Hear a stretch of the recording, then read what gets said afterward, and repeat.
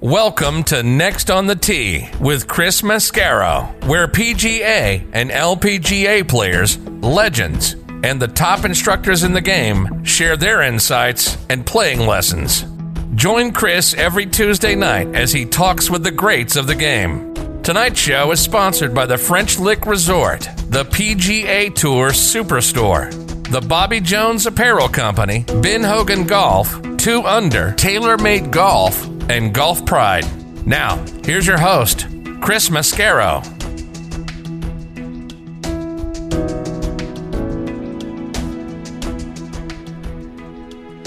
Good evening, folks, and welcome to Next on the Tee. Thank you so much for being here and a part of the show again tonight. I've got 3 really wonderful guests that I'm looking forward to sharing with you.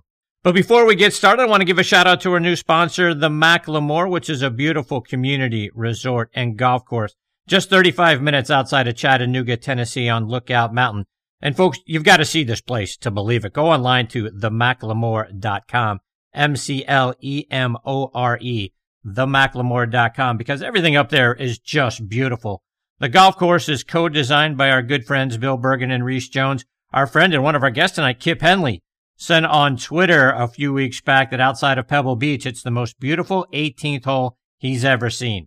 See why he says that by checking out the course and the resort online at themacklemore.com.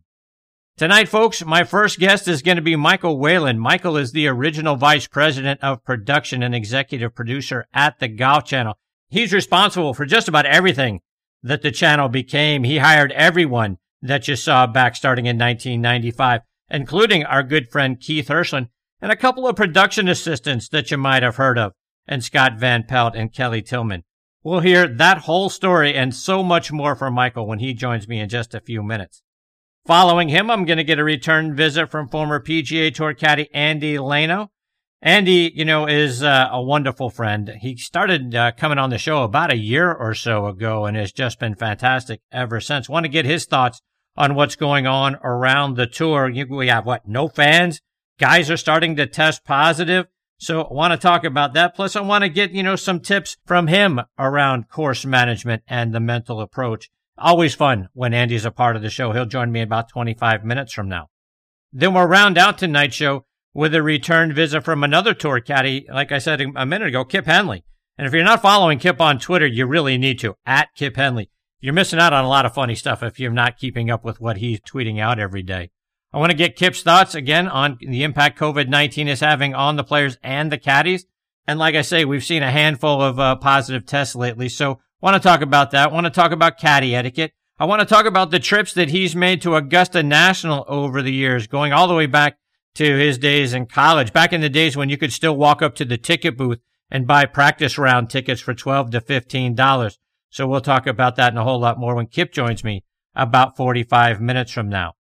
So there you have it, folks. More great stories, tips, and information coming your way tonight on this edition of Next on the Tee. And as always, thank you so much for tuning in and taking the journey with me tonight. I want to start out tonight by saying hello to my friends Mitch and Matthew Lawrence and reminding you about their great golf shows. Mitch's podcast is called Talking Golf Getaways, which you can stream online at golftripx.com. It's also available on Audio Boom, Stitcher, and Player.fm.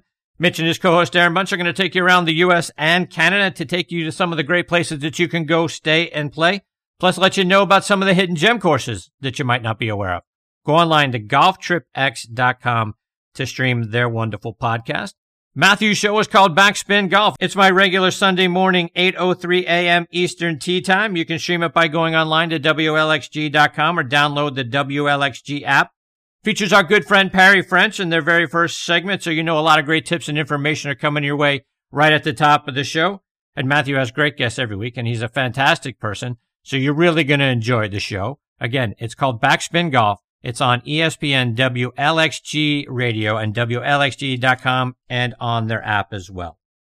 And folks, this segment of the show is brought to you by TaylorMade and the TaylorMade TP5 and TP5X golf balls, played by Ricky Fowler, John Rahm, Rory McIlroy, Dustin Johnson, and Jason Day. It's the hottest tour ball in golf. You know those names, but thousands of other golfers have already made the switch to TP5 and TP5X. And now both TP5 and TP5X are visible And now TP5 and TP5X are available in high visibility yellow, and you guys know how much I love the yellow golf ball. Have you made the switch? Check out TaylorMade.com for more information. All right, now joining me here on Next on the Tee is Michael Whelan. Michael was one of the driving forces behind the Golf Channel when it got started back in 1995. He was the original VP of production and the executive producer. He hired all the people in front of and behind the cameras. Michael's career also had him at HBO, CBS, and NBC. He's a production genius that's been silent for way too long. His father spent time as the trainer for my hometown Pittsburgh Pirates in the early to mid-1960s, so Michael's had the opportunity to meet several of the Pirate legends, which I'm dying to talk with him about, and it's an honor to have him with me tonight here on Next on the Tee. Hey, Michael, thanks for coming on the show. Hey, it's great to be here, Chris. It's been a long time. You and I have been chatting for many, many months, almost a year now. And greetings from the Sunshine State. It's great to be here. And the introduction was exciting. Great PGA stars, LPGA stars, and legends. So probably the nicest thing that's been said to me in 22 years. I find that hard to imagine, but I can't thank you enough for being here to share your story, Michael. But thank you for the kind introduction. It's been a long time. It's been it's hard to believe that it's been 25 years since I sat in Orlando, Florida on a dry race board and put together the Golf Channel. And I certainly want to get to all of those stories. I want to start out quickly going back to when you were a kid. Like I mentioned in your intro, and you and I have talked a little bit about this over social media, but your father was a trainer for the Pittsburgh Pirates, and I'm from Pittsburgh and grew up a huge Pirates fan. And I'm from actually Penn Hills. I know you lived in Monroeville, which is just down the street from Penn Hills for a while. And we were talking about Willie Stargell being my baseball hero growing up, and you got to spend some time with Willie and a lot of those great Pirate legends. Talk about that. Well, in 1959, my father got the job. He knew Danny Murtaugh, the Pirates the manager at the time, and Mr. Galbraith, who owned the Pirates and was good friends with both of them, and got the job as the trainer for the Pittsburgh Pirates in 1959. And then in 60, obviously, one of the greatest World Series, the first World Series that ever ended with a walk-off home run with Mazeroski lining a Ralph Terry fastball over the Longines clock in left field. But every Saturday and every Sunday as a little kid, I was the bat boy. I would go to the games, and I would hang out with my dad and Roberto Clemente and Elroy Face and Bill Verdon and Bob Friend and a rookie in 1962 by the name of Willie Stargell. And it was just a lot of fun hanging out with the Pirates. My typical day was my dad and I would get there around 9 o'clock. The players would gradually come in, and Roberto would always take me out to right field when they were warming up, and he would throw underhand balls to me. I'd hit him into the right field bleachers and run around Roberto Clemente for about 30 minutes until I wore him out. That's awesome. It was a great time, back in those days, it was a different type of team. The players stayed with the teams forever.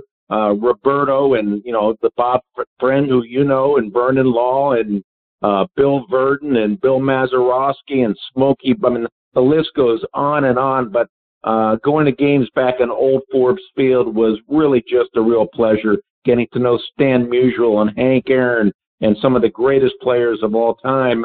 And it was just exciting hanging out with my dad back then. Yeah, and talk about that last piece, right? Because not only did you get to play catch with Clemente all the time, but Willie Mays and Stan Musial, Hank Aaron. Talk about some of the other fantastic legends that you had an opportunity to interact with. Well, my dad was really kind of an unusual character. He was probably one of the greatest raconteurs, maybe the most well-known athletic trainer ever to be in sports. Not only was he with the Pirates, but after he left the Pirates in 65, 66, he went on to the New York Knicks, where he won 2 world championships when they had Willis Reed and Walt Frazier, Dave the Busher and crew. But, my dad would just go next door to the clubhouse, which was right next door to the Pirates. And anytime the teams would come in, my dad just knew everybody. Back in those days, they hung out. They'd go out for a few drinks after the game. And whether it was Stan Musial or Willie Mays or Hank Aaron back in those days, or Eddie Matthews, or Bob Gibson. Back in those days, the players came back and forth and they knew one another. And it was very, very common to see the other team, hanging out in the clubhouse, playing cards with each other. And I just got to know a lot of the greatest of all time. And they took a liking to me. And, I had baseball gloves from Hank Aaron back in those days, and Stan Musial. And as I said, I got to play catch and whack a few balls into the right field bleachers at Forbes Field. And, I really didn't realize the significance and magnitude of what was going on. I was 7 or 8 or 9 years old at the time, but looking back now, my goodness gracious, they're the greatest of all times. And, I was their adopted son every Saturday and Sunday when the visiting team came in. So I'm hoping for you, Michael, that you have one of the great sports memorabilia collections of all time. Yeah. Do you? I have nothing, Chris. I gave it all away. I flushed it down the toilet. My sister, on the other hand, is the hoarder. She's got everything. She's got everything from Willis Reed's game jersey to the first six-finger baseball glove that Bob Bailey, the third baseman of the Pittsburgh Pirates, tried out, to an old catcher's mitt of Smokey Burgess, to a bat of Jerry Lynch, I think when he set the record for most hits as a pinch hitter in 63 or 64. But for me, no, I blew it. I don't have much. Oh, I'm so sorry to hear that. But I do have the 1960 World Series ring. Oh, is that right? I do. I wear it every single day. My father, when he passed away about 15 years ago, gave me the Forbes Field 1960 World Championship ring. Wow. Got to send me a picture of that. I got that. My sister and brother got the 2 New York Knicks championship rings. That's awesome. Michael, let's talk a little golf, and I kind of want to get your beginnings in the production world. Now, going back to your days when you first were getting into the business as a production assistant with CBS. Talk about how you started and got down that path. Well, I'll make it a real quick story at CBS. I never had any intention of going to television. I went to St. Mary's College on a baseball scholarship, and I wanted to be a doctor. I was a biology liberal arts major, and I thought that being a doctor, kind of following in my father's footsteps, was something I wanted to be. And I was very, very blessed that I had the ability to go out to NYU Medical School back in 1981, and my goal was to be an orthopedic surgeon, and never really wanted to do it, but I didn't know anything else. And as I said, following in my father's footsteps was something that I thought was important. At the time, I happened to be dating a woman who was an actress of a soap opera called All My Children, and one night she took me out to an after rap party, and at that party I happened to meet, at the time, the president of CBS Sports, a guy by the name of Terry O'Neill, who happened to know my father very, very well because my dad was with the Knicks at that time. And we just really hit it off. And he just said, look, if you ever decide one day not to be a doctor, there's always a job at CBS for me. And when I went home that night, I really began to think that, you know what, I don't want to be a doctor. I love to write. I love sports. I love the idea of television production. What I saw at that soap opera was something that reminded me of a sporting event, the way the producers and the directors worked together, and it was just like a symphony. And so I went home. I was living with my father at the time, and about a week later, dropped out of NYU Med School and became a production assistant for CBS Sports. My father disowned me for about a year, thought I had lost my mind, and I worked at CBS for about a year and a half.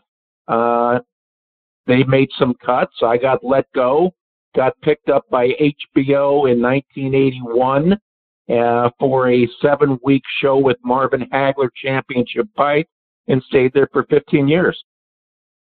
Yeah, so let's expound on that a little bit, because I heard that one of your big breaks came by the way of one of our friends over on the football side on our show Thursday Night Tailgate, former head of HBO Sports Ross Greenberg, and you kind of latched on with Ross, and the next thing you know, like you say, you turn a few weeks with their boxing into a career practically. Talk about your time there, the golden years of boxing, back in the 80s and the 90s with the Haglers and the Sugar Ray Leonards and all of those guys. What was that like? Well, when I went over to HBO in '81 as a freelance production assistant, at the time, Ross was the senior producer for HBO.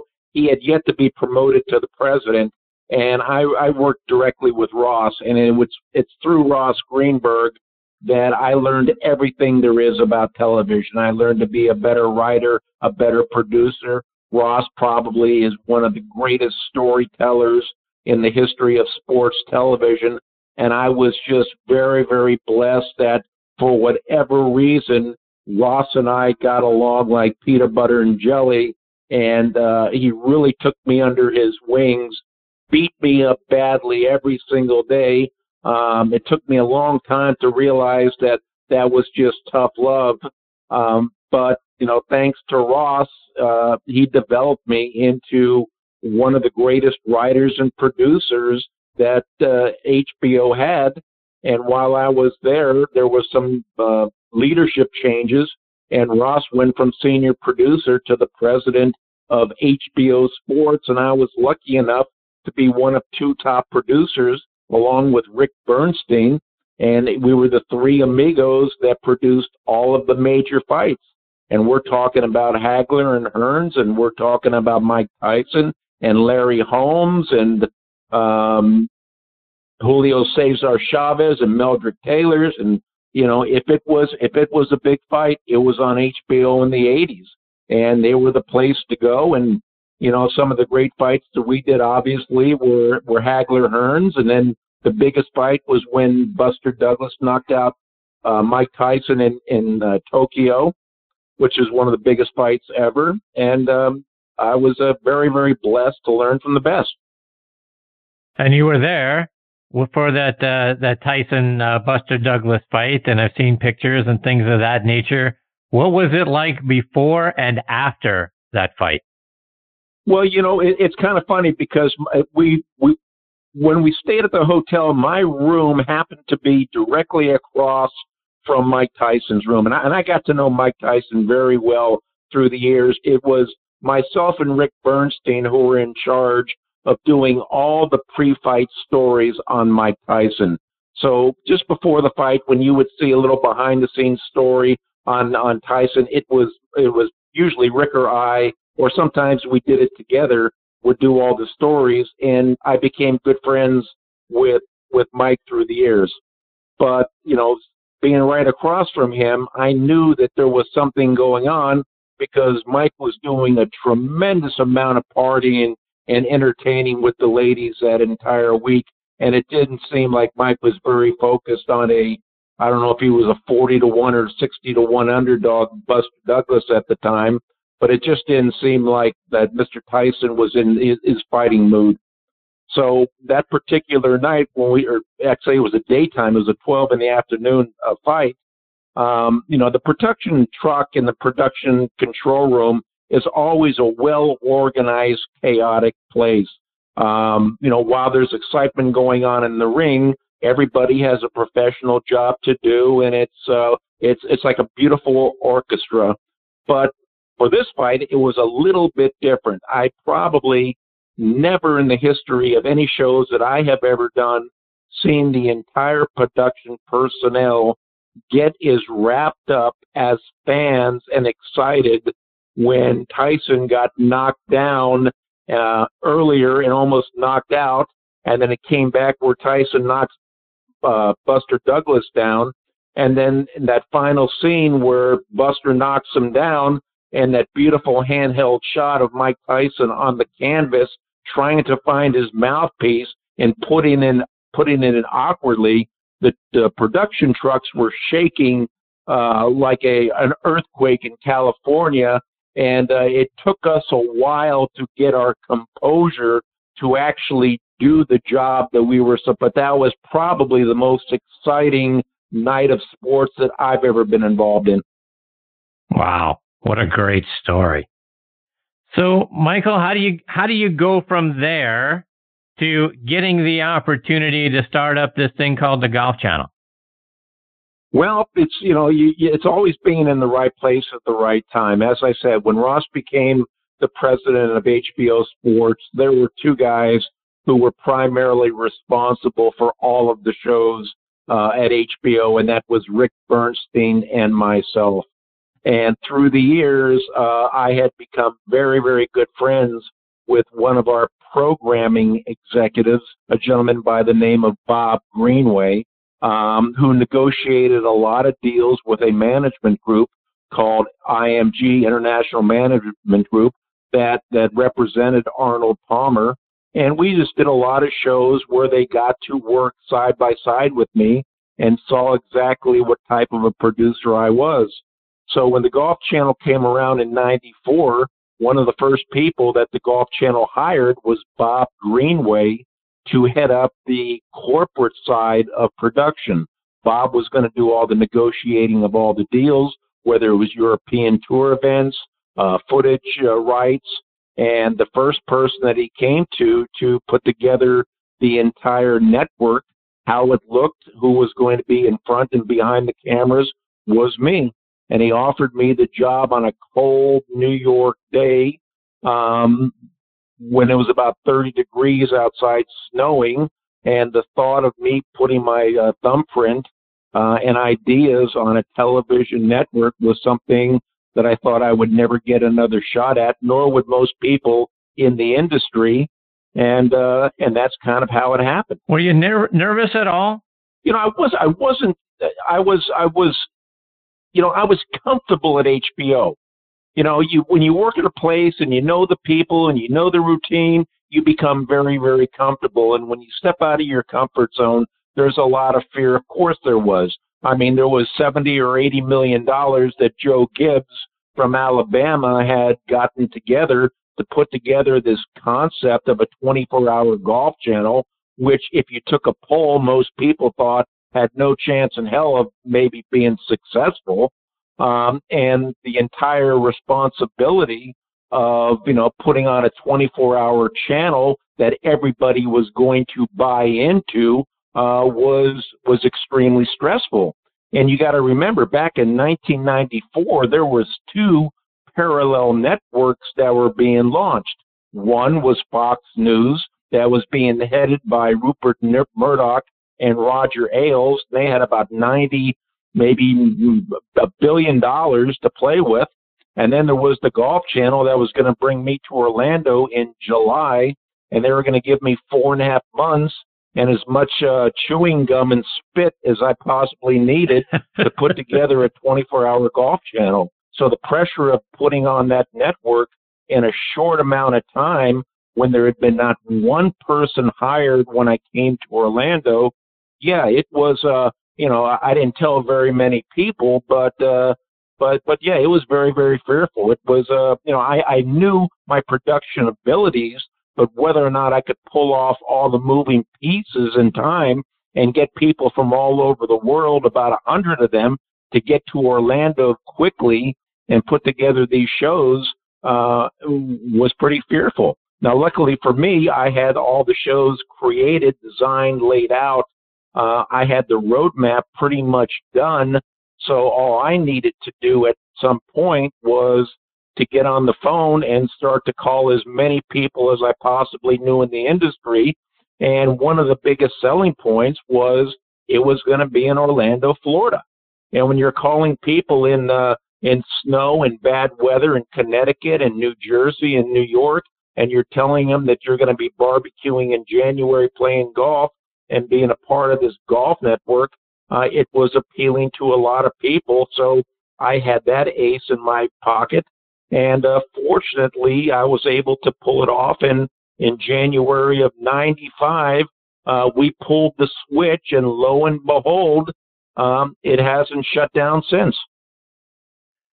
So let's talk about that. A couple of things, right? As you talked about the ace you had in your pocket. Well, that ace isn't going to be there much longer because it's moving to Stamford, Connecticut. Yeah. That's get your sad. thoughts on that. It's one of the things that it's you had mentioned. Was it fearful? Was it exciting? It's very rare that anybody, any artist, ever gets to create an entire art gallery, television show, let alone a network from scratch, and really make it what they want it to be. And from HBO, one of the things that we did there so well is we were just wonderful, impassioned storytellers, whether it was boxing, Wimbledon, inside the NFL. It didn't matter. What Ross told us is we tell beautiful stories and move people that watch it. And that's what the Golf Channel was going to be. It was going to be, in my mind, an intimate, interactive place where people at home who love the game as much as I did were going to be able to connect with it, participate in it. And that was going to be the biggest thing. I remember being a little tiny kid growing up in a dysfunctional home, and I would go to bed at night listening to the radio, and what I would love to do is listen to Larry King. And I was a little tiny kid listening to Larry King, and I used to remember callers calling in and getting an opportunity to speak to Larry, and when they got through, you could just hear it in their voice, the excitement, the thrill, the passion, the honor it was to be able to talk to Larry. And as weeks turned into months, turned into years, the same people would call back, and there'd be this relationship that Larry would have from Joe from Iowa and Betsy from Temecula, California. And that's what I wanted the Golf Channel to be. So when I was putting together the concept of the shows and flying from New York to Wimbledon, the first shows that I came up with were, one, Golf Talk Live. Every single week, the greatest in the world, whether it was Arnold Palmer, Jack Nicklaus, Meg Mallon, Pete Dye, Jim Flick, whomever it was going to come on the set. I was going to have a host interview them, and people from around the country were going to get a chance, and they were going to be able to speak to Arnold Palmer. And that was going to be something these people were going to remember the rest of their lives. And it was going to be Golf Academy Live, where we were going to have the greatest instructors in the world on, and guys who you couldn't even pay if you wanted to because they charged you $2,000 an hour. But for 90 minutes, you're going to be able to watch these people and call in and get instructions. And there was going to be Golf Channel workshop where people who like to tinkle with their clubs would be able to figure out. So it went on and on and on, that the intimate interaction part of the Golf Channel was going to be the predominant thing that drove the channel. Now, obviously, there was going to be some tournaments. There was going to be the Shell's Wonderful World of Golf. There was going to be our version of ESPN Sports Center. But, for me, it was going to be the intimacy. And lo and behold, every piece of the puzzle that I had put together all fell in place. I was very blessed. I got the right people in, and it was just a really fabulous launch. And as I said, we had one opportunity that when the Golf Channel started, it was either going to be a success or it was going to fold like a cheap deck chair. And the advertisers and the distributors and the people that gave Joe $80 million were either going to buy into it or they were going to get rid of it right away. And luckily, it looked beautiful. People believed in it. Money started to come in. Everybody was paid every single week. And it turned out to be what it is today until the changes have now happened. Michael, just one more before I let you go, and I'd be remiss if I didn't bring up one of the great producers of all time, and that's our good friend Keith Hirschland. And you brought Absolutely. Keith in. You had a couple of other interns in there, a couple of production assistants that have gone on to become tremendously successful, and Scott Van Pelt and Kelly Tillman. Talk about those three. Well, Keith, obviously one of the, I wanted great producers who were great storytellers, and I did my homework. And asked around the industry about who was the best person out there to be able to produce live golf, and the name Keith Hirschland popped up a few times. And so Keith at the time was working for ESPN. I got in touch with him after a few phone calls, and I said to Keith, I want you down here in Orlando, Florida. I'd love for you to possibly do our live golf. I want to meet you. And Keith flew down. We got to play about 9 or 12 holes of golf. I loved Keith. I loved his passion. We felt the same way at takeoff. I said, oh, and by the way, you've got about 24 hours to get back to me with a yes or a no. Otherwise, I'm moving on. So I think Wow. I probably scared Keith. But he went back home at the time, talked to his family, took the job, came back down, and I'll tell you what, without Keith and many other top quality producers, the Golf Channel would never have made it. And, you know, the great thing about being a great leader is trusting the people around you and having good people around you. You know, you're only as good as the people. And if you have two people that think alike, you don't need one of them. And that's what I loved about Keith. You know, Keith could manage, he could produce, he was just a terrific guy to work with. And I've been very, very blessed, and I've been very, very lucky that we've stayed in touch for almost 25 years now. But it's you know, it's sad to see the Golf Channel leave. But you know, I knew this was going to happen back in 2013 when NBC, you know, bought the property in Connecticut, and they had the studios, and Arnold wasn't around any longer. You just can't be burning money in Orlando, Florida, when you can take everything and put it in Connecticut. So it's a shame they're moving on. The shows are going to be different, but it doesn't surprise me one bit. Michael, before I let you go, let our listeners know. I mean, you're fascinating. Your life has been, you know, an up and down sort of thing, and we only got into a little bit of it tonight. So, first of all, I'd love to get you back on the show. Let our listeners know how they can follow anytime. you. You can always follow me on Mike J. Whelan. I don't talk as much sports as I do politics, so I don't know if you want to follow me or not. But you know, anytime you're shorthanded for a guy to come back on and talk about the Golf Channel and how we really did it, and go into the details of the X's and O's of the Golf Channel, you've got me anytime you need me.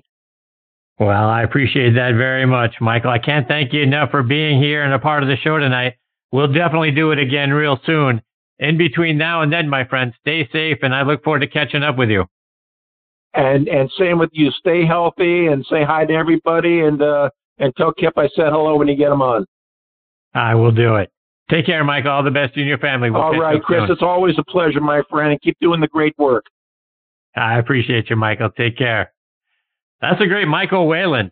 Mike J. Whelan is how you can follow him on Twitter. Folks, I mean, that's fantastic stuff. I mean, you think about, you know, I'm obviously jealous as I could possibly be, being, you know, the bat boy and the guy that got to go out there and play catch with Roberto Clemente and Willie Mays and Hank Aaron and Stan Musial and get to know my childhood baseball hero, Willie Stargell.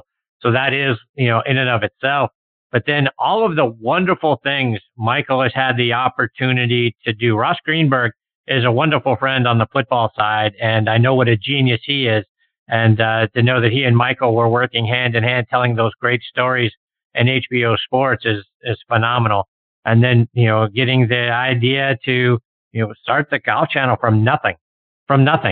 And Michael scratched out, as he said, all of the shows, hired all of the people, and got it to where it is today. Really, if it wasn't for that foundation, they probably never go anywhere. So Michael's fantastic. I'd look forward to catching up with him again soon. All right, before I get to my next guest, Andy Lano, I want to give a shout out to our friends at the Ben Hogan Company. When Ben Hogan founded his company in 1953, his mission was to make the finest golf equipment in the world, and that remains their mission today. They forge every club they make to provide the feel and feedback investment clubs simply can't provide. And their craftsmen micro-manufacture each club to your exacting specifications in their Fort Worth, Texas factory. You'll only find Ben Hogan golf equipment online at benhogangolf.com. Visit them there and learn about their great products and their great prices. And folks, this segment of the show is sponsored by our friends at the PGA Tour Superstore. This segment of the show is brought to you by the PGA Tour Superstore. See why golfers everywhere are proud to call PGA Tour Superstore their golf pro shop. Visit them online at PGATourSuperstore.com. Now back to Chris and more of the show. And now back with me is Andy Lano. Andy was a caddy for 25 years on the PGA and LPGA tours. He's caddied for Kenny Perry for about a decade. He's also caddied for Tom Watson, Peter Jacobson, Nick Faldo, Ches Rivy, Michelle Wee, our good friends Dave Stockton and Richard Zirkle. He played his high school golf at Deering High in Portland, Maine, his college golf at Western Kentucky University. He's caddied in over 40 majors. He was a part of the 2004 U.S. Ryder Cup team. He was on the bag for Michelle Wee in 2006 at the 84 Lumber Classic when she played out on the PGA Tour. And he was inducted into the Maine Golf Hall of Fame back in 2010. Retired it back in 2016. He's got his own company called Golf Mastery, which helps you master the game from a strategic management point of view. Follow it online at golfmastery.net. And I'm very excited he's back with me again tonight here on Next on the Tee. Hey, Andy, how are you, my friend? Hey, Chris, how you doing, my friend? Doing good. Just waiting for summer to arrive out here in the great Northwest. It's a little bit tardy at the moment. No doubt. Hey, I tell you, Andy, I mean, everything about this year, right? Everything about 2020 sucks. And one of the biggest things is, you talk about summer. When we think about summer, we think baseball. You and I, big Red Sox fans. So before we get into all the golf, I got to get your thoughts on the Red Sox. No Chris Sale, no David Price, no Porcello, no Mookie Betts. And now we get a 60-game season with no fans. What do you think? I don't. I mean, that right there, Chris. I mean, to think about it, it kind of blows my mind. To think that 2 years ago I went to the World Series, 4-5, and watched them beat the Dodgers, and then to see all this thing come full circle to where it is now. I mean, it's almost like I think I'm not saying I'm giving up, but it's like I'm going to take a rest from it or whatever. I don't know. I mean, it's like I saw it at what I thought was at the greatest time. And now to see this, I mean, I know life goes on or whatever, and we have bumps in the road, and it'll be interesting to see just how the Red Sox coaching, and they still got a lot of great players on the team, even despite the ones you mentioned. So it will be interesting to see how they do without Mookie and these guys, because basically they're drawing a whole new face of the team. So I mean, 60 games, that's a crapshoot. Anything can happen. So who knows? Are you going to watch? The fact that there's no fans and kind of some of the excitement that goes along that the fans bring to the game, are you still going to watch? Yeah, I mean, I probably, it's just in my heart, been in my heart since I was a kid, playing the game, my dad, playing, being drafted and all that kind of thing. I mean, it's always going to be probably a part of me. I don't know if I'll be honest with you, I'm as excited as I usually am, just like you talked about. The big thing out here is I get this, the Mariners jammed down my throat. So, I mean, if I can get a Red Sox game, and generally they're on ESPN, so at least I got ESPN, so I can still catch a few of the games because they usually try to find a way to get the Sox on, since they got Red Sox nations everywhere, as you know. Right. What do you think about the other sports, Andy? I mean, we've seen the PGA Tour players starting to test positive. If we think about baseball, we think about football. Do you think we have a season, or do you think we're going to start seeing guys, test? I mean, particularly in the NFL, right? I mean, those guys are sweating all over each other, laying on top of each other, spit everywhere and the whole 9 yards. Do you think we can actually get through a season? I mean, it's hard for me, to see what I've seen so far just with the golf. Like you said, a no contact sport, getting tested several times, trying to live in a bubble, the whole strategy of it all. I mean, my hat's off to the tour. I mean, they've exhausted probably every way they can to try to make it work. And, I think they knew going in that it wasn't going to be bulletproof. They were, the numbers are, you're going to have some, people that are going to test positive or whatever. But as far as the contact sport, I mean, that's hard for me to believe that they could dodge that bullet. I mean, you need to build up your immune system, right? So staying in the house, that isn't, the real answer either. I mean, we need to be out getting germs on us and building up a system too. I mean, I'm no doctor, but, the little bit that I did learn in school, that it's still nice, you still want to get out and try to live life and do what they're trying to do. And, and all the business end of it, and the NFL being the most popular, sport that we have. So, I understand they're going to try to give it a swing, but it's going to be interesting to see just, how far it goes and what is their cap going to be, for before they may have to pull the plug or keep going. And just there's so much of this pandemic and this COVID thing that nobody knows about, and the experts in the world don't know about it. So I don't know how, anybody in the NFL, despite all the information they're getting, I don't think they really know, to be honest with you, Chris. And Andy, you mentioned pulling the plug.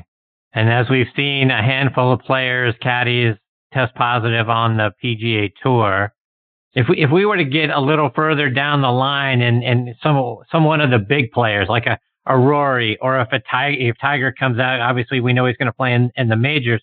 But, one of the big name players was to get sick and test positive. Do you think the tour just keeps on going, or do you think they have to circle the wagons and think about pulling the plug? That's a tough call. I think it falls, obviously in the numbers of it.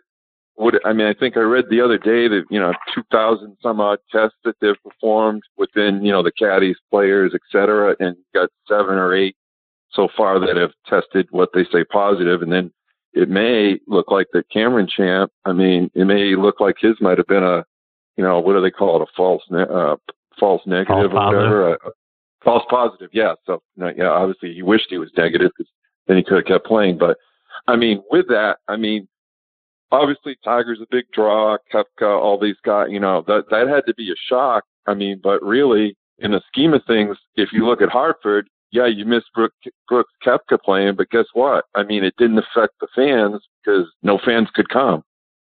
So that part of it's kind of odd because, the gate and all the draw and all that kind of thing.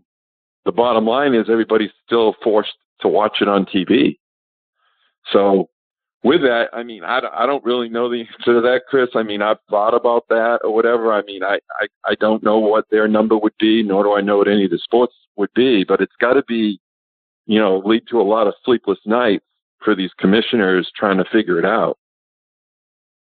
And Andy, if you were out there as a tour caddy right now, would you be nervous? Would you want to be out there and feel like, no problem, I'll carry the bag for you, Kenny, or whoever, might be asking for a caddy and just go along as normal, or would you have some reservations? I would be aware of it, and I would try to be smart to the coaching and everything that they've set up, because they've tried to make it as possible, as good as possible. They've taken every measure to keep you safe. So with that, I would honestly focus more on my diet and keeping my immune system up. And, because if you can do that, obviously that makes your chances, a lot less of getting it. But the thing, wiping the pins and doing all that kind of thing and wearing masks, they still don't know. I'll be honest with you, that would be hard to caddy in a mask. I've tried it around here when we'd had to go out, and that's without really exerting yourself and getting your heart rate up. I know some masks are better than others from what I've heard, but that's got to be challenging. I saw a few of the caddies wearing the mask and seen most of them not wearing, because they think that obviously outside that your chances are less. But if I had a regular guy right now, I'd be right out there battling and right out there next to him and trying to do everything that the tour is trying to implement. Would there be a little bit of, doubt? I think it wouldn't be normal as a human being if you didn't have a little doubt. And do you want to switch gears a little bit and talk about some of the other things going on around the PGA Tour? And I'm sure you've seen Bryson DeChambeau, all pumped up now, hammering drives about 400 yards on occasion. It looks like he's going for broke, swinging for the downs on every drive. Curious to get your thoughts on that. Is that the way a player is going to have to be, now in order to be successful, or is that just a really good way to tear up your back and have a short career? Well, Chris, honestly, I mean, since probably since they've busted out these bigger drivers, which would have been in the low, early 2000s, and then the golf balls improved. If you start looking at the stats, basically that's what it's, the guys that are doing really well are the guys that have been hitting it as far as they can, whether it's in the rough or not, and then getting it on the green, being closer has been better. So with that, I mean, Bryson, he wasn't too bad, before he started this program. I think they said he was averaging 299, and now he's up to 321 in average. And obviously he's pumping it. He's trying to get his speed up to 200 miles an hour, which is incredible. But I mean, it's interesting to see him do that and then turn around and see Gary Woodland shed 25 pounds. And he just won the U.S. Open. So, I mean, because why did he do it? Because obviously you're probably ready. He goes, we're going to play a lot of tournaments, and I want to be fit, and I want to be lighter, and I want to be in better shape and do that kind of thing. So it's kind of funny that he's doing the exact opposite sort of what I know Bryson's doing, adding weight and putting on muscle, and Woody's taking it off, but I know he's still working out and still keeping fit. But I mean, if you look, pounding it out there and getting it out there and having a wedge game and putting, that's kind of what it's been for the last 15 years on tour. It's really taken advantage away from the accurate guys and the guys that are a little shorter. And then when you get on courses, most recently, you go to a Hilton Head or you go to there was somewhere else they played before the pandemic. The scores weren't that low because it was dog legs and they brought the rough in and this and that. So a lot of it to me is going to be controlled by course setup, and that's going to be determined by each tournament. It appears. So it just depends on where you go. I mean, to your point, Andy, is that the thing that has to change? I mean, people have talked about, we need to roll the ball back. We need to change the equipment. But I believe that the toothpaste is out of the tube. There's no way it's going back in. Is that what's got to change? Do we got to go to the superintendents at these courses and the designers and start to grow up the rough, narrow the fairways, put some hazards, around the 310, 320, mark out there to really make these guys have to think about whether they're willing to take that risk with the bombing the driver? I mean, I think so. And I think some of them have attempted to do that. It seems like you go to a course and they go, they added this bunker and they tried to, they curved the fairway a certain way, et cetera. But I mean, I think that's all going to be determined by each tournament. So, I mean, I don't think you want it every week. I think you want weeks where they want you to shoot 20 under and then they want weeks where they want you to be more crafty and, and shoot 9 under and win. And that's all going to be dependent on the golf course. So, I mean, that'll be interesting to see how it goes forward. I'm like you. I don't think they can roll. How can you roll the ball in the club back with all the dollars that's invested in golf, and then you want to sit there and turn around and go the other way? And I mean, I think the golf industry in the hard goods is struggling hard enough. I mean, I don't think that would be, the move that they would make. But we'll see. I mean, that's just my guess. But yeah, I think it's going to be more about that. I mean, because if you look at some of these scores at these different venues, trees versus no trees, water, versus, not having much water, or the rough only at 3 inches versus the rough even at Colonial. Look at Colonial. I was looking at, the first week out, and I was reminiscing about, the 15 years ago when I was fortunate enough to caddy for Kenny there. Kenny shot back then, he shot 261, which was 19 under par. And that was back when the rough was pretty high, it was pretty hot out, that kind of thing or whatever. And the course, honestly, Colonial over the years, there's not much they can do with it. They've tweaked it a little bit, but if you've ever been there in person, the land in the area there's not much you can do to lengthen it or do much, they just don't have those kind of options. Now they have on the holes, they have stretched out the holes that they can, but for the most part, Colonial's been rock solid through all of this ball driver, persimmon, Bellotto, whatever. I mean, you start looking at the scores, I mean, what was it this year? It was less than 19 under. I'm pretty sure. Wasn't it like 14? It was 12. I can't remember what the score was, but it wasn't like what people thought it would be. And, and the rough was not even up this year there. So it will be interesting to see moving forward when they start hitting, something. It'll be interesting to see, like, they're having back-to-back up there at Muirfield, and they said they're going to set the course up differently back-to-back weeks. So that's interesting to me. I'll be interested to see how they can do that in a back-to-back week. But, yeah, I mean, I think course setup is going to be key, and, how much water they put on the course, that dictates, whether the scores are high or low. And how much rain you get, all the stuff that you've been watching and we've been watching over the years, that all rolls into it too. Andy, just a couple more before I let you go. And one of the things that has been interesting to learn over the years about the relationship between Phil Mickelson and Bones is that Phil used to allow Bones one veto a year on, a crazy shot that Phil was, thinking about, attempting. I was curious, is that odd? Do you for the guys that you got to the caddy for, did they allow you to, hey, man, no, let's not try that? Well, so I can just say, I mean, for me, it was, I never had that option, but my pros were like all in every time we played. They didn't put any limits on anything. So, I mean, Bones and Phil, that's a unique pair that will go down in history as one of the greatest. So, I mean, when I heard that story, I heard that from Bones, and he mentioned that because I hadn't heard it, and then someone mentioned it, and I went up and asked him, and he goes, yeah, I get one a year. I said, man, that's got to be tough. What will Phil do next? There's no lack of excitement with Phil Mickelson and his game. I mean, the guy's short game's unbelievable, and he's not scared. He'll try anything from anywhere. So, I mean, I'm not going to say that all his choices are, that he has made. I mean, I'm sure he'll agree with you that, that he may not have made the best ones here or there, but you know what? Got to love his, the fact that he's confident in himself and doing that.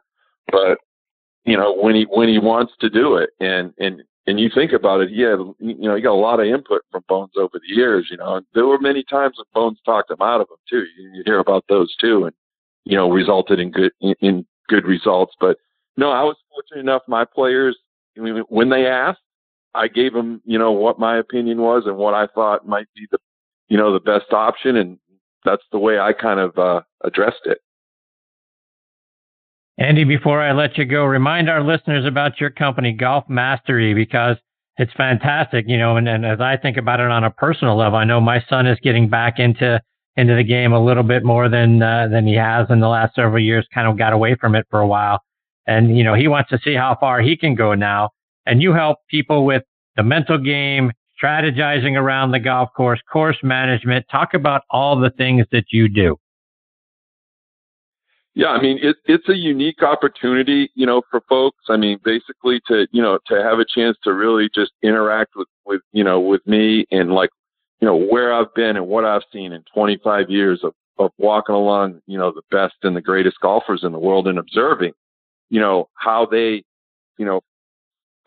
prepared for a tournament and how they handled, ups and downs on the golf course. I mean, I was fortunate enough to see all that stuff live from the greatest in a pretty good span of time, with, Nick Faldo and Greg Norman and even, obviously Tiger and Phil and Rory and, just all these guys. I was fortunate enough to be not so much to caddy for them all, but to be able to be paired with them and to be out and see what do they do when they face, when they face the difficulties that they're not wanting to take on or whatever. When the adversity hits them, how are they doing it?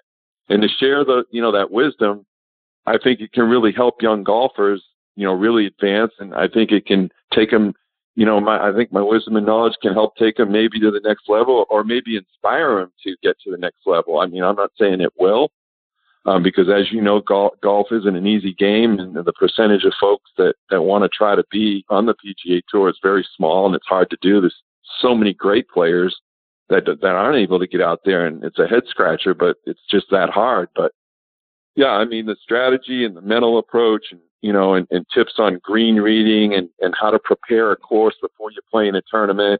I'm open to be able to talk to people one-on-one and be able to, I guess now I may need to get my Zoom skills up because now with this social distancing thing, I mean, you're lucky if you can get within 6 feet. I mean, honestly, golf's been slow out here, just getting going. I mean, a month ago, they just opened the ranges, and they do finally have the golf courses open, but with limited, I'm sure the same in your area, same kind of rules with the cup and all that kind of stuff. So now now I have to readjust on the run or whatever. It's not, so personal. It's not, you want to be personal, but you got to right now you got to kind of roll with what's going on. But I mean, to be able to even caddy for some, or go out and caddy for a young golfer or whatever, I think it'd be a unique thing for them to get some feedback and perspective. And that's what I'm trying to offer. So, Andy, let our listeners know how they can follow you, whether it's on social media or it's on your website. So on Twitter, I'm at Lano Roman numeral 2, and then Instagram is AGLANO 2, and then of course it's www.golfmastery.net, and I'm available and can be contacted anytime at any of those places. And I just want to give a shout out to you, Chris, also for your weekly shout out on Twitter for everybody. I think that's awesome and really appreciate it. And obviously I really love Next on the Tee, but for you to take the time to do that and honestly, the challenges that you have to carry on here with not a lot of live sports. I mean, you've got your other deal you do, and I think it's fantastic, and just want to give props to you and really appreciate it. I appreciate that very much, Andy. Well, I can't thank you enough for taking time out of your night to come back and be a part of the show. I hope we get the privilege of having you on again real soon, Andy. Always a privilege to get to spend some time with you, my friend. Well, thank you very much, Chris. And again, always blessed, and thank you for always inviting me to chew the fat a little bit and catch up. So stay safe and well, and we'll talk again soon. You do the same. Thank you, Andy. Take care. All the best to you and your family. You too. That is the great Andy Lano. And again, Lano II on Twitter, AGLano2 on Instagram, and golfmastery.net is his website. Go check him out. And he's a fantastic guy, and he can do a lot to help you, strategize and get a lot more out of your game. All right, before I get to my next guest, Kip Henley, I want to welcome a new sponsor to the show, Finn Cycles. It's time to rethink golf. The game is at a tipping point. The young people we need in the game don't have 4.5 hours to spend out on the course. Pairing Finn Cycles with a desire to play ready golf can cut playing time in half because all golfers go directly to their own golf ball. Plus, it's tons of fun. Go online to finscooters.com and click on Find a Fin for a course that has them near you.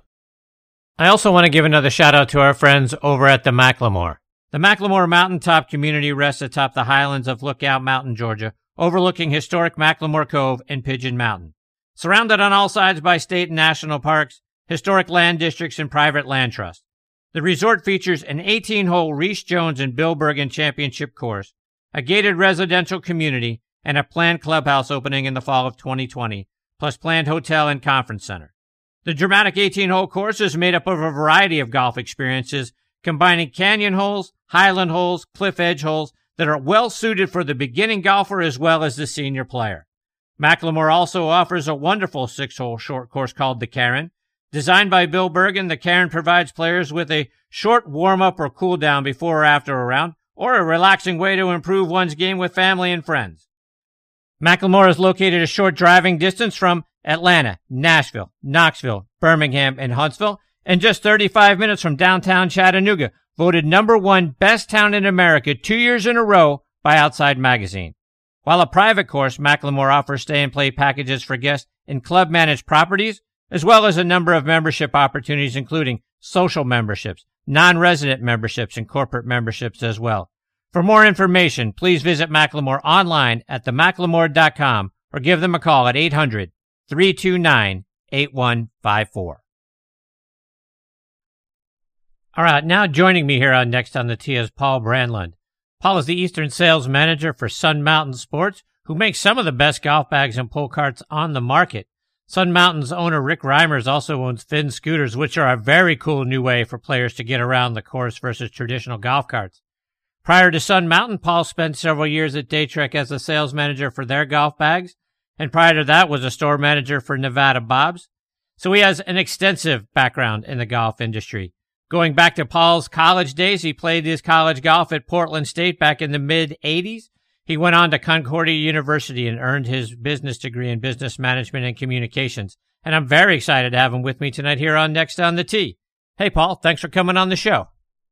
All right, now back with me here on Next on the Tee is PGA Tour caddy Kip Henley. Let me remind you about Kip's background. He's from Chattanooga, Tennessee, played his college golf at the University of Tennessee at Chattanooga, where he tied for 19th at the 1982 Marshall Invitational and tied for 4th at the Southern Conference Championship. He has been a PGA Class A professional since 1988. He's played out on the Hooters Tour, on the Korn Ferry Tour, what's now the Korn Ferry Tour, and out on the PGA Tour as well. He's won the Tennessee State Open twice and has been named Tennessee Player of the Year 4 times. He won the Golf Channel's Big Break 2 back in 2004 in a final that went 20 holes. He's been a caddy on tour for several players like Jason Bond, Garrett Willis, Stuart Sink, Vijay Singh, Austin Cook, Brian Gay, and Boo Weekley. Back in 2017, he was inducted into the Chattanooga Sports Hall of Fame, and I'm very honored he is back with me again tonight here on Next on the Tee. Hey, Kip, thanks for coming back on the show.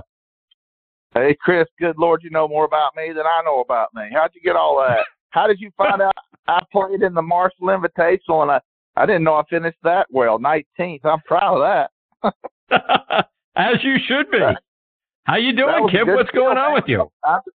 I'm doing great. Well, that brought back some memories. You know, when we played in the Marshall Invitational, Ohio State, and there was a lot of strong teams played in that thing. I can't believe I finished that high because I was terrible in college.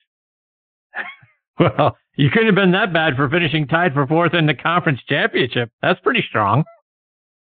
Yeah, that's probably my best showing ever in college. I think we were in there against East Tennessee State and Hulbert and a bunch of guys. So we weren't in Faxon. I think Faxon might have even been in our – I'm not sure, but yeah, that's about as good as I ever – I think I finished second in one other college tournament. No wins ever. I really had a very bad college career in golf. Well, and in the again.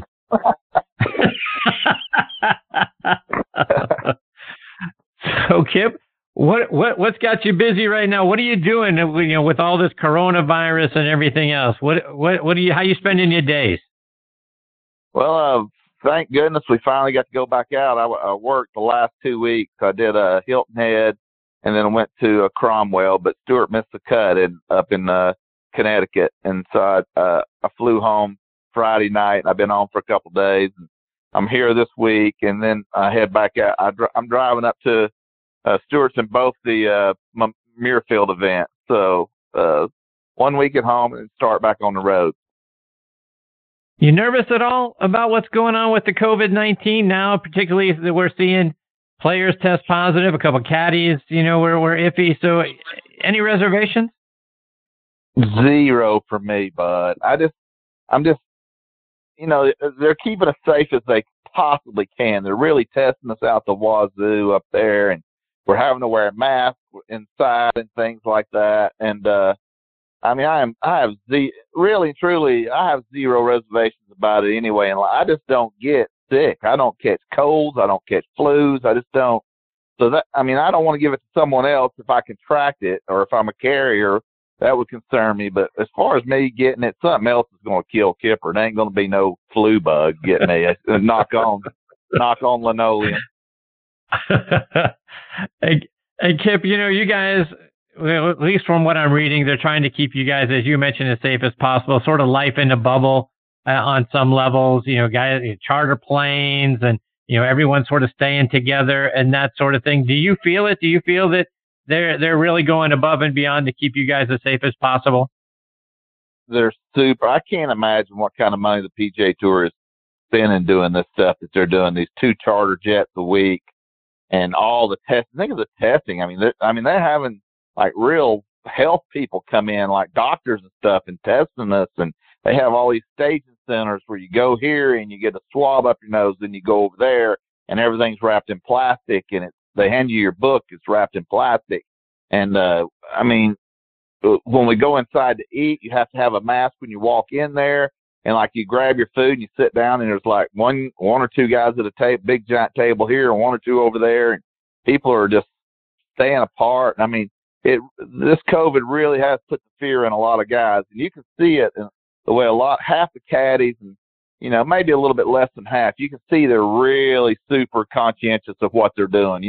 There's a handful of guys that are pretty lax about it, but they don't have any choice. If they get caught being super lax about it, they'll be asked to leave. The tourists, they ain't messing around, man. They're spending some serious jack on this. I'd really love to know what the tour's spending to try and keep us healthy, But now I heard another player tested for it, but I'm just thankful that it ain't like, I'm just thankful it ain't like 10 of the caddies do it and like no players, and then we infect the players. So far, more players are getting infected than the caddies. That makes me feel a little better. I was afraid that everybody goes, the caddies getting everybody sick. You know how they did. Caddies on the on the Corn Ferry that got sick. It's first I heard of any of I hadn't heard of any tour players. I hadn't heard of any caddies on the PGA Tour, and haven't heard any Corn Ferry players. And then it came out that 2 caddies got tested and tested positive. And they said they were in a bar. It was a crowded bar, and everybody's really throwing rocks at them and stuff. And I thought, God, that makes us look like idiots. But now then, it seems like there's way more players are testing positive than the caddies. And so that's a long answer to your question. But, yeah, it's spending a lot of money. So, Kip, do you think the tour is really committed to, regardless of what happens, we're going to finish out this season, we're going to get all the way through to the Masters in November? Or could there come a situation if, God forbid, one of the big players like a Rory or a Tiger or, one of those guys ends up, getting really sick? Could they pull the plug on the rest of the season? I can't imagine, Chris. I can't imagine. When they were doing, they've hosted like 3,000 tests or something. So, it would be crazy to think that you're not going to have somebody come positive in that, but as long as someone doesn't die or like a rash of like 15 or 10% of the players start to get sick, then there'll be a shutdown. But as long as there's just 1 or 2 guys a week, and really the worst I've heard yet is a runny nose. One of them had a runny nose. No one feels bad. No one's been put in the hospital. I think the tour is to be commended for doing what they're doing, trying to put some normalcy back in sports. And people, the real naysayers, and the real haters out there and the fear mongers are going to say, that is sports worth it, and it's not worth it, and you shouldn't be doing this, you shouldn't be doing that. But any sensible human being would realize that sports and major sports is a part of our lives, and it's a part of our lives, the way we do things on the weekends and the things we get out and do. And I commend the tour to no end. And Jay Monahan, what he's doing is just, I think it's remarkable, and I pray they don't catch. So, I don't. Obviously, if 15% of the players start to get sick, then they'll be their hands are tied. They'll be shutting it down. But as long as there's a spot here, a spot there, I think the tour is to be commended for what they're doing, Mike. Kip, I want to switch gears, and I want to talk about some other stuff. And when I was looking back at your career. You go back to 97 during the Club Pro Championship. You were in 6th place, but got hospitalized. Speaking of hospitalization, you got hospitalized for severe dehydration. And the top 25 for that tournament were going to earn a spot in the PGA Championship at Wingfoot. That's sort of the one that got away? Oh, my gosh, Chris, you got some kind of dang research department up there, bud. Yes, that's amazing you knew about that. When I was back in those days, I wasn't the old fat out of shape caddy that I am with a big belt. I was pretty healthy, and I played in the National Club Pro that year at Pinehurst, and I think it was like 108 degrees almost every single round that year. And I was so healthy in those days. I always said a hungry shark hunts better, so I wouldn't eat or anything during my rounds.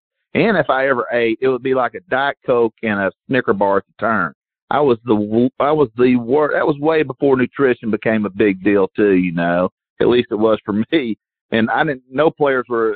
It was more hot dogs and hamburgers and you know, like a Gatorade is like really going to bat for nutrition back in those days. But I drank a Diet Coke at the turn, and I drank a Diet Coke before I teed off and a Diet Coke at the turn that day in 108 degree, and I'd never even thought about dehydration in my career. And if I saw water, I might get a sipper here and there, but I was just in such good shape. I was playing a lot of basketball, but boy, something hit me that day. And I mean, it was a valuable lesson for me. And I went down, had to go to the hospital, and God, it was a scary time. But that's amazing you knew about that. That is a huge hole in my golf resume, never making it to the PGA Championship. And if all I had to do was say vertical that weekend and I was going to make it, that still sticks in my craw to this day. Chris, it's amazing you knew that story.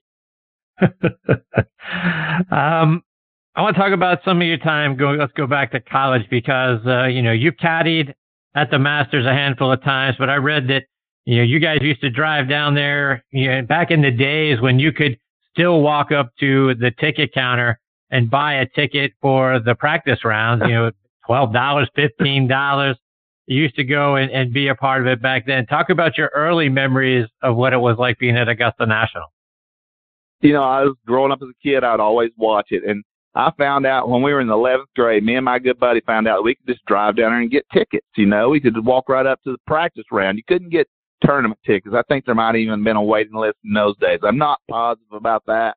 But we found out you could go to practice rounds, and we found out it's $12.50. So we skipped school and went down there, paid the $12.50 and parked and had enough money left over to eat some barbecue sandwiches and just had an amazing day down there, me and my buddy, just in awe. And seeing Arnold Palmer when he wasn't too far removed from his heyday, and he was just like a god to me in those days. Dressed, I can remember what he was wearing that day in 1970.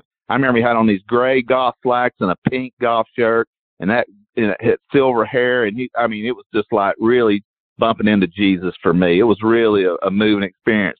And so we decided our senior year, hey, we're doing that again. We're going to skip school. We'll go down to Wednesday and maybe catch the par 3. We find out we can. So we drive down there, and we got just enough money to get our tickets and have a couple of barbecue sandwiches and get back with gas money. We were broke. And we get down there, and the tickets weren't $12.50 like they were on the Tuesday. They were $15 on the par 3 day, and that really cut into our budget. We had to go light on barbecue sandwiches that day. But again, I fell in love with that place, man. I knew every inch of that. We would go down and walk it. We would just walk it over and over and over. So, and when I finally got to go caddy for Brian Gay and that thing, I said, dude, I know this place like the back of my hand. I've never been on the greens, but I know every inch of this place. And I'd been there so many times. And after I got my Class A as a club pro, we'd go down to tournament rounds and stuff. So it was, it's really a religious experience for me. Augusta is fabulous. And to that end, Kip, and walking it as a kid and seeing it is one thing. Lugging a 50-pound bag and a white jumpsuit up and down those hills, up and down 5 and 8 and 17 and 18, that's a whole different thing. What's that like? But man, it's way tougher than people think. The first thing you'll notice about Augusta, if you've never seen it, it's up on TV, and you finally get to see it in person. The first thing that blows your mind is the change in elevation. It's so much up and down. And when you're walking those fairways, like you're saying, carrying that bag, I'll tell you a quick funny story about, when I went to work for VJ for those 5 events, my first tournament was Augusta National. So we hang out a little bit Monday through whatever it was, the practice rounds, and TRE by this time, by Wednesday, he knows my diet is pretty much just hamburgers and French fries and cold beer and stuff after the rounds and saying he just knows I eat terrible. He can see my body and know it, but he finds out my diet. So the first round, he hits it in that bunker on number 8, the fairway bunker, the cross bunker. And so he gets stuck in there and he blasts out and he don't even, he barely gets to the top of the hill. So now I've got to rake that bunker. Whoever I'm playing with, can't remember who we were paired with, but they're on the other side of the fairway. They can't help me. So I got to get in that and rake that bunker perfectly, And And I rake the bunker out, and then I hop back out, toss the rake aside, pick that bag up. Now I look up that, it looks like Mount Everest in front of me, getting up to that second shot on 8. So I kind of start doing my little fat man jog up the hill there, holding that bag on my shoulder. I get to the top, man, I am sucking some bad air. I am absolutely, VJ looks at me, he smiles, he doesn't smile much. He looks at me and he goes, "You want another little cheeseburger there, buddy?" I'll never forget that. He heard me sucking air like crazy. He was poking fun of my fat behind getting up there. But, yes, the hills of Augusta are, and then 18 is way more uphill than you think. You tee off and then you go down the bottom of the hill that you can't see on television, and then you got to go all the way back up below that.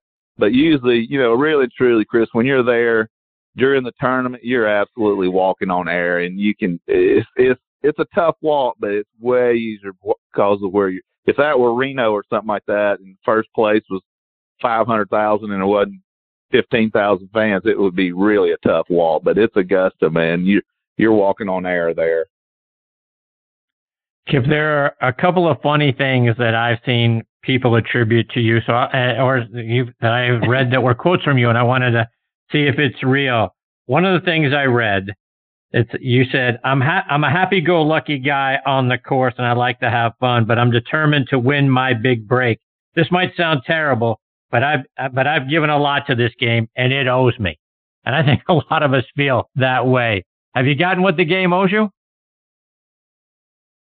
Oh, my goodness. I've said that a million times, man. As I'm starting to get older, and I'm looking back, and I realize pretty much everything that I can touch, besides my family, has came to me, and all my memories have come to me through the game of golf. But, I look at my career as a failure, not ever get the tour, because that was my one mission in life. I was going to be a tour player. I wasn't a good college player, but I knew the whole time I was in college I didn't need to pass. I didn't need to get a degree, because I knew I'd win me a couple of green jackets someday. It was nothing but a complete mission for me to get that done. So I look at my golf career, even though I've had, a crap ton of trophies and stuff, I look at it as pretty much a failure. But really, having said that, yes, I do. And people laugh at me for that. Say, Kip, are you kidding? All the state opens and everything you've done, and you've won in the big break and all that. And I said, right. Great, but I had one mission in life and I failed at it, and I tried with both hands for 100 years. I just wasn't smart enough to give up. And I had a wife who supported me and she supported my mission the whole time. I can't point fingers at anyone but myself. So, it's really, but it's a serious question, but the golf doesn't owe me anything anymore. I failed at it, in my opinion, but the game is such a beautiful game, and it doesn't owe me. I shouldn't say that anymore. I should quit saying that. I should just say my career as a golfer is kind of mostly a failure, the way I look at it. And that's sad. It's kind of sad, isn't it? It is a sad statement, because you have won and the big break too. You go out there and you pull that off. You had to go 2 extra holes to win it in the final, but that's a heck of a thing. Think about it. How many people can say that they've won as often as you have won? Not very. Just the guys on television, and maybe a few guys around the state, your state players that have had any kind of career that can match mine. I'm proud of what I've accomplished in some ways, but that one thing, that one golden ring that I never could get my hand around, man, that just leaves. But the big break too, man, that was an absolute game changer for me, and having an opportunity, and that lit the fire back under me again. I wasn't far from giving up, starting caddying. And then when that big break rolled around and I won it, boy, that turned it right back on again. And I had some money to go out and play. I paid off all my credit cards that I'd put us in debt trying to play for a living. And I got to start fresh there, and I failed again. So, I look at that, even though it was the most incredible thing that ever happened to my golf career for sure, winning the big break too. It gave me the chance to get back out there, and I failed it for the 100th time, So I don't know. I need to see a soccer. Can I lay on your couch and you figure this out for me? I need a psychologist done, but absolutely, let's do it. Kip, I read a quote that says, you're a lot taller than you look. Are you physically deceiving? No, listen, dude. I'm 5. People say I'm 5'9". I haven't done my height and everything. I used to say I was 5'7.5". That's how tall I thought I was. But I think I'm 5'9" now. But I used to cut myself short because I was proud that I could dunk a volleyball. You know, being a short white guy that was able. I played a lot of basketball in my days, and I was always proud of that. So I always lowballed my height a little bit, you know, and I already had a wife, so I didn't have to lie about how tall I was to chicks. So I wasn't trying to get girls. So I lied low instead of high on that, just for my jumping ability. So I think I may be 5'9", but I'm no bigger in person than I'm short and as fat as I look on television. That's what I look like in human. And I read someone once asked you what your favorite foreign country to caddy in is, and you said Alabama. Still the case? That's still the case, yeah. Man, I don't care. You're amazing at the stuff you come up with. Well, you're doing some serious research, little buddy. Yeah, I did say that. I'm a local caddy. I do not like to get out. I mean, if I go to Canada, that stinks for me, you know, having to cross the border and get up there and the food's awful and everything, even though I got a lot of Canadian friends. But like going to England and caddying over there, you would think that'd be the greatest thing in the whole wide world, but I'd rather have needles jabbed in my eyes. I don't like doing it. Now, once you're there in your terrible hotel and you're eating terrible food, and once you get on the first tee of like St. Andrews, then it's different. You're really in, you know you're doing something special and you're getting to be a part of something really special. But getting there and staying in the hotels and the food, just I don't like it worth the crap. And the long airport lines and doing to whatever the customs, that all stinks. I hate that part. I'm a local caddy. Kip, just a couple more before I let you go. And I've heard, you know, some of your peers talk about how players don't want caddies to implant any negative thoughts. Like, you know, hey, don't hit it left. Hey, watch out for the water on the right. They only sort of want positive thoughts kind of implanted before they hit a shot. Talk about your experience with guys. What do they want you to do, or what do they not want you to say? Well, exactly what you said, but, you know, having played at a fairly high level, I was already aware of all that. And really, Chris, what we do as caddies, reading greens and getting yardages and all that stuff, it pales in comparison to what our most important job is, and that's to kind of be a psychologist and a sounding board for our guys and help them keep their confidence up. And when things go rough, then you're telling them the sensible things. And that's the most important thing the best caddies on the PGA Tour do. Know what the guy's thinking. See down the road. And you can do this, man. You can be out there on tour, and as a caddy, you're not having to control your emotions very much at all. You know, you're just getting to observe. And if you're really on top of your game out there, you can see things unfold, and you can hear the statements coming from like rookies and other guys that have been up down a little bit, and you can see. I'm telling you, you can a couple of caddies can go, here's what this guy's about to do right here, Joe, and here's what he's going to do when we get over to 16. This ball's going over here. You watch. I mean, you can just see it. You can predict the future by listening to these guys' attitudes and stuff, and it's pretty amazing what. If you really pay attention and you've been around the game, you can see the future as a caddy. It's pretty amazing. So most of us really we're pretty good at psychology. I've always said, Chris, if you could somehow put the interactions with the caddies and the players into a textbook, it would be a master class psychology class at the hardest university in the world. It is absolute. It's mental warfare, what we go through out there with the players and the caddies, and how you're, what to say at the right time. I lay awake at night in the hotel room and thinking about how can I get my guy's head tomorrow and make him a more confident, cocky golfer. That's what we do. So, again, that's a long answer to your short question, but that's what the most important caddies, the best caddies are sports guys in their brain. Kip, I looked on your Twitter page, and I could see you're still disappointed Pete Rose isn't in the Hall of Fame. Why? That's crazy. I mean, the guy, obviously you can't go and do what he did, but it's been long enough. He's paid the price. You know, the guy's, he's the all-time hit leader, right? Number one. Right. Isn't he? How do you not have that guy in your Hall of Fame? And Bart Giamatti said at one point, as long as he's alive, he'll never be in the Hall of Fame. Well, Bart's dead now. I just think he's deserving of it. You know, I know he bet on the game, and apparently he just bet to his team to win. He didn't ever throw a match or anything like that, which would be the ultimate sin. But I mean, obviously he did wrong, but I think he's paid the price, and he's been a good ambassador for the game since since he's been out of it, really and truly. He's a great interview and stuff, and boy, what's going through, he's a real baseball nut and expert, and I wasn't even a huge fan of his, but I think what's right is right. He should be in there.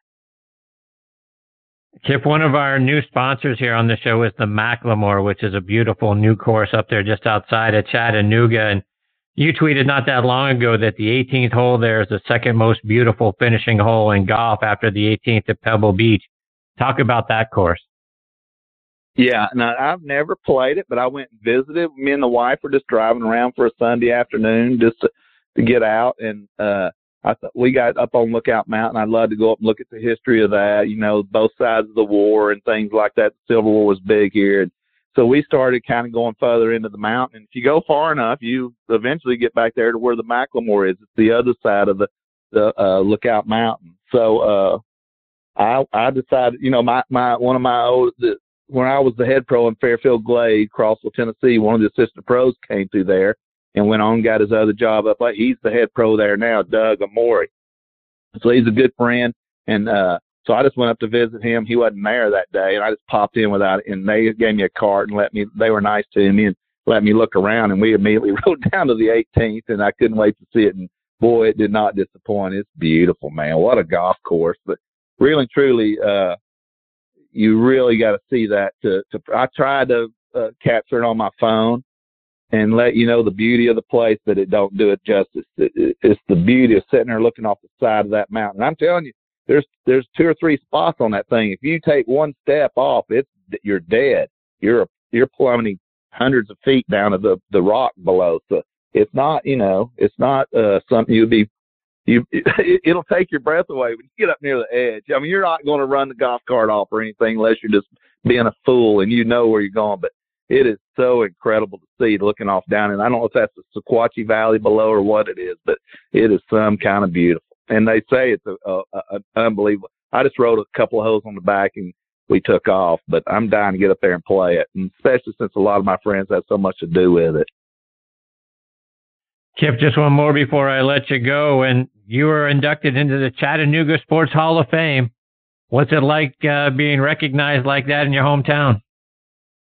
You know, it's pretty special. You know, like I said, I've tried so hard at the game for so long, and and I've won. I just did most of my. I'm in there mostly because I did damage in the club pro ranks, and in Tennessee golf, because I was a club pro for so many years here, and that's where I got 90% of my trophies come from that spot, just beating the guys in Tennessee golf. But I'm super proud of that, and more than anything, it was to go in there behind my father. My father was a great athlete. He's in there for the softball.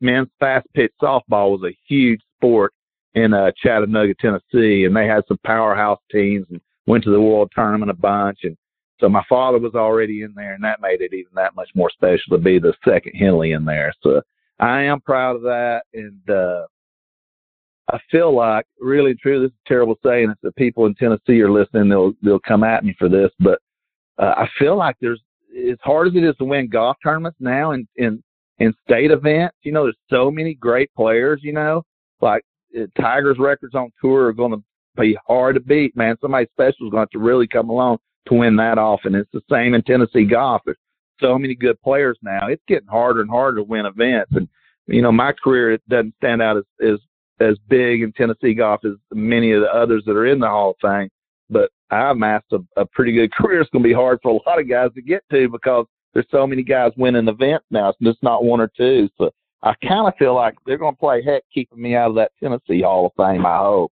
That would be a really big special if that happens. It probably won't happen, like I said, because my career isn't that great, but it's getting harder and harder for these boys to catch me, I promise you. That's awesome. Kip, let our listeners know, how can they stay up to date with all the great things you're doing and follow you on social media? I'm pretty much Twitter's my game, man. I'm just Kip Henley on Twitter, and I've been sucked into the political things a little bit. I've always been. I consider myself a great American, and I support the president. So I catch a lot of heat for supporting Trump, from people. But when I supported Obama, the same as I supported Trump, I caught a lot of heat from the other side of the aisle. So I'm used to that, but I try not to get too caught up in the political scene. And I know my golf thing is what people in there for my jokes and my wife and my beautiful family and the pictures and me sharing and the honesty that I have with the game and stuff. And I try to push it right to the edge, without. I'm proud of the fact that the PGA Tour has never asked me to take down one of my tweets. And everybody thinks I'm super controversial. Well, I've never done anything that the tour looked at and said, hey, that should come down. And I would never cross the bro code with like a player or a caddy. I would never rat somebody out for doing something rotten. But I try to be as honest and as forthcoming as I can about the game of golf. And I think I'm a pretty good follow on there. That's something I think I'm okay yes, you at. Are. But I'll pat stuff back. You are a tremendous follow. Kip, I can't thank you enough for taking time out of your night to come and be a part of the show. You're fantastic, my friend. I hope you'll come back and do it again sometime. I'll do it, little buddy. And if I ever have any research, I'm hiring your tail to be the research man. You're the best. I appreciate you. Kip, stay safe, my friend. All the best to you and your family. We'll catch up soon. Peace and love. See ya. See ya. That's a great Kip Henley. Folks, he is a tremendous follow on Twitter at Kip Henley. Can't get easier. He is so much fun. And like you said, he's honest and you put a spin on some things like, being your favorite foreign country to go to is Alabama. And it just doesn't get any better than that. So I highly encourage you to take a look at his Twitter page and give him a follow. All right, folks, it's time for me to put a bow on this episode of Next on the Tee. My sincere thanks go out to Michael Whelan, Andy Lano, and Kip Henley for joining me. Please check out our website, nextonthetee.net, to keep up to date with what the guest schedule looks like here. You can stream this show as a podcast over on podcast.co, and that's .co, Apple Podcasts, Google Podcasts, Podbean, Spotify, iHeartRadio, Audio Boom, Player.fm. We are all over the net. You have a favorite podcasting site? You're going to find us on it. Folks, I cannot thank you enough for continuing to make us a part of your golfing content. Until next week, hit 'em straight, my friends.